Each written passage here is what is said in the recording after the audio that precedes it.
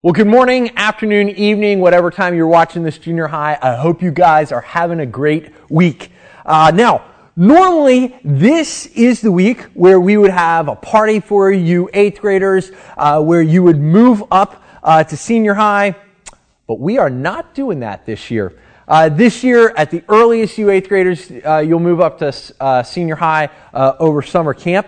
But from now on, we no longer have 6th graders. You guys have graduated. You're now 7th graders. We no longer have 7th graders. You guys have moved up and you're 8th graders. And you 8th graders, you're now old. You're now freshmen. So I'm going to start referring to you guys as 7th graders, 8th graders, and freshmen. So congratulations on being old.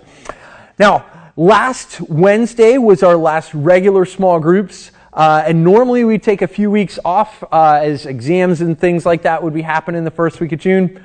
We are not doing that this year. You guys are getting bonus small groups. But we are changing up a few things as it relates to small groups. This Wednesday night we'll have small groups 7 to 9, but we will have 3 separate Zoom calls. One for you rising 7th graders, one for you rising 8th graders, and one for you rising freshman old people. Leaders and parents should have the links to this, so they'll have that if you need to figure out how to log on to that. We're going to do a couple things together in your groups, so you'll be able to see all the other 7th graders, everyone else in your class. We'll do some large group activities, and then we will end by kind of what we do on a normal small group when we could meet in person, splitting up into your small group times to look at God's Word together. We want to give you an opportunity to kind of broaden some of the friends you see, mix up some of the groups a little bit, and we got a lot of fun planned for you, and we want to do something a little different as we are entering the summer, and hope that you can join us this Wednesday night, 7 to 9 p.m. Now, from now until summer camp, which you can sign up for online at restonbible.org/summercamp, we are going to be looking at the book of Ephesians. Ephesians, if you listen to all the sermons I've ever preached, is probably my most quoted book. I love it. I pray that it'll be a great encouragement to each of you. As we are looking at Ephesians, I'm going to be working on shortening my messages, but I'm going to ask you to do me a favor. On the website, restonbible.org/youthhope, right under my message is a little link with a quick sheet that I would love for you to download that gives you the passage of scripture we're looking at this week, a couple questions for you to think through. I want you guys, I don't want to just tell you about Ephesians. I want you to read the book of Ephesians for yourself. So right under my video is a link with just a quick thing you can download. It'll take you a few minutes just to read Ephesians 1 today and answer a couple quick questions. We're going to be talking about that at small groups. If you don't come to small groups, I'd encourage you to still print that out, go through it, and talk about those questions with your parents.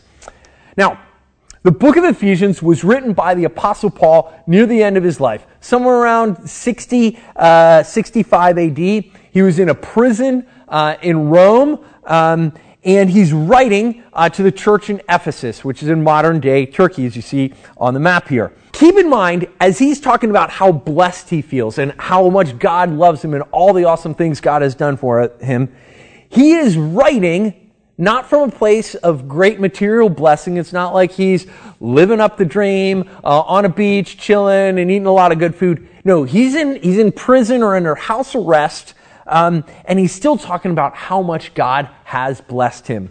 And kind of the key point I want you to hear today as we look at Ephesians 1 is, do I realize how ridiculous, redonkulous, whatever crazy word for amazingly, God has blessed us. God has just so richly blessed us. And do I realize that? Now, the person you see on your screen right now is a woman. Her name is Jinx Taylor, okay? And about 10 years ago, she went on a PBS TV show called Antiques Roadshow. I'd show you the clip right now, but I can't put video clips in my messages. And the whole point of Antique Roadshow is people would bring in the random stuff they have, and then experts tell them how much their stuff is worth. Well, she had this collection of jade bowls and statues that she had inherited from her dad, and he had been to China around the time of World War II and had bought them. And for years, they just sat on her shelf. She looked at them, they looked pretty, they brought her some joy, but she had no idea of their worth or really even what they were, other than she knew her dad got them from China and they were made of jade. Now, during this time, she was never broke, but she had struggles. She wasn't like she was a multimillionaire or anything like that. And she's looking at them like, hey, they're kind of cool, and maybe they're worth $100 or so. Well, she goes on the TV show, and she finds out they're worth around $1 million. And you can Google it. I'll put the link right here if you want to Google that. But a couple of things about that just really strike me about her. First of all, she had more that she didn't even bring in. So they value her collection at $1 million. And she's like, oh, I got all this other stuff that I could bring in too. She's sitting on $1 million+ worth of stuff and has no idea of its value. Second, she had bills. I mean, she was never broke, but she could have used the money along the way. She could have paid off some of her debts. She could have gone on vacation or do anything, but she had no idea of the true value. To her, they were just things that looked nice and sat in her display cabinet. You know, I've got a display cabinet in my house of stuff I've collected on some of my different trips. Yeah, they bring back some memories, but they're not worth anything. And I just kind of look at them every once in a while. And the last thing I want you to point out from her is she didn't pay a dime for what she had. Her dad gave them to her. And we might laugh at someone like her and be like, oh man, she has all this stuff and didn't even know it.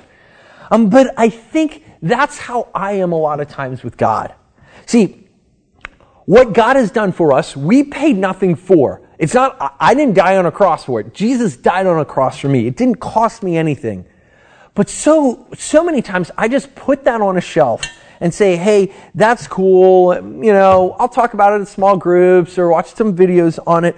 But when I have to pay the bills of life, right? When there's hard times in my life, when I don't know what to do, when I'm struggling with different things, when I'm worried, when I'm anxious, I don't even think about it. I don't even use the resources that God has for me.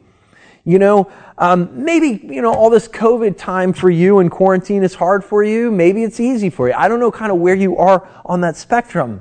But when the hard times come, is God a resource we're drawn from? Or is he just kind of sitting on that shelf? Just some nice trinkets that I don't know the value of. When you're feeling alone, condemned, anxious, discontent, where's God in those moments? Do I realize the blessing, the rich inheritance that I have from the Lord?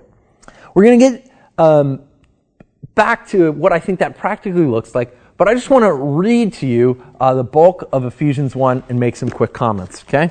So, starting in verse 1 of Ephesians 1, it says this: Paul, an apostle of Christ Jesus, by the will of God, to God's holy people in Ephesus, the faithful in Christ Jesus.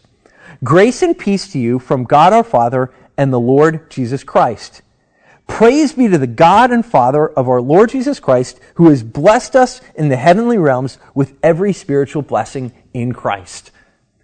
See, the first thing you see of how God has blessed us is it says he's given us every spiritual blessing.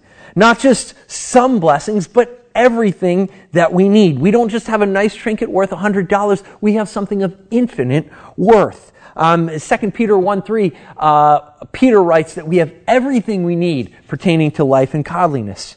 Verse 4, he says, For he chose us in him before the creation of the world to be holy and blameless in his sight.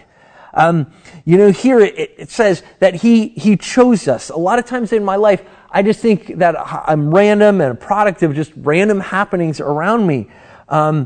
Maybe you're like, hey, I believe in God because that's kind of what my parents do.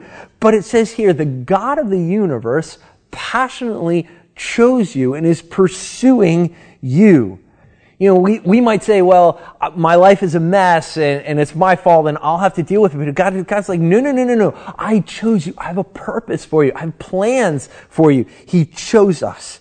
In verse 5, he says, in love, he predestined us to adoption to sonship through Jesus Christ in accordance with his pleasure and will.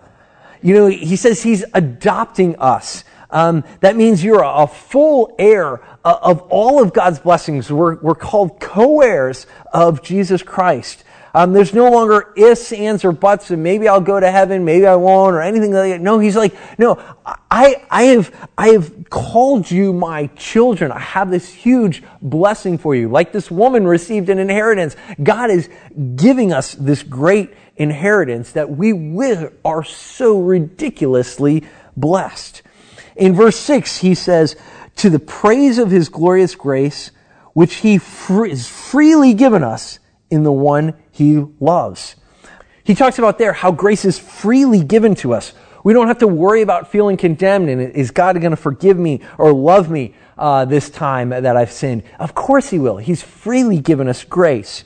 Verse 7, he says, in him we have redemption through his blood, the forgiveness of sins in accordance with the riches of God's grace. Here, that God isn't looking at us like a bunch of messed up people. He sees us as holy and forgiven. In Psalms, it talks about as far as the east is from the west, so far our sins have been taken from us. In verse 8, he says, he lavished on us, he's talking about his grace, with all wisdom and understanding. He's not just gonna give us a little bit of grace. He's talking about he lavished on us. He's giving it abundantly to us. Verse 9, he says, he made known to us the mystery of his will, according to his good pleasure, which he purposed in Christ. If you ever wonder, well, what am I supposed to be in life? What am I supposed to do in life? God is like, hey, I want to make that known to you. I want to reveal to you what my purpose for you is.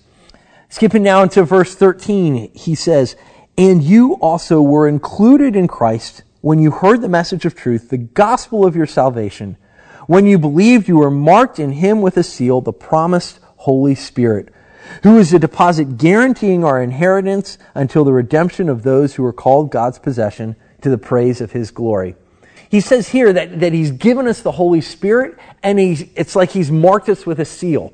Kind of in ancient times, if a ruler would put out a decree, and remember they couldn't videotape it or live stream it or anything like that, they would write kind of their decree out, and then put it in a scroll, and they put their seal on it, and then they'd send out that decree, and then people would know it's from them because it had their seal on it. It's kind of like a guarantee. This is something that's going to happen. This has got a power and authority behind it. And he's saying the Holy Spirit on our life is like that seal that's saying this is going to happen. You can't change it. The word has already been spoken. And we have now that Holy Spirit inside us. He's in us. And he's dwelling with us, reminding us that he's real. He's got a plan, and he's going to accomplish it. And my question is, as I look through all these ways that God has blessed us, is, am I like the lady who just kind of looks at my faith, looks at what all God's done and say, yeah, those are some nice trinkets. I might get a little happiness by looking at them. Or when the hard things come in life, do I say, no, man, I'm really leaning into that. That's what I believe. That's what I live by. And what do I mean by that, right? I think Satan has ravaged a ton of people saying, hey, you're worthless. You're good for nothing. And when those thoughts are coming in that you're a mess up and you're always going to mess up, and will the truth overpower that says, no, God has already forgiven me. There, as it says in Romans 8:1, therefore there is now no condemnation for those of us who are in Christ Jesus. And so will that truth that God has forgiven me just kind of shut all that noise that Satan and lies and junk that Satan is throwing at you, that you're worthless? Jesus Christ died on a cross for you. You have incredible worth to him. When it comes to forgiving other people, right?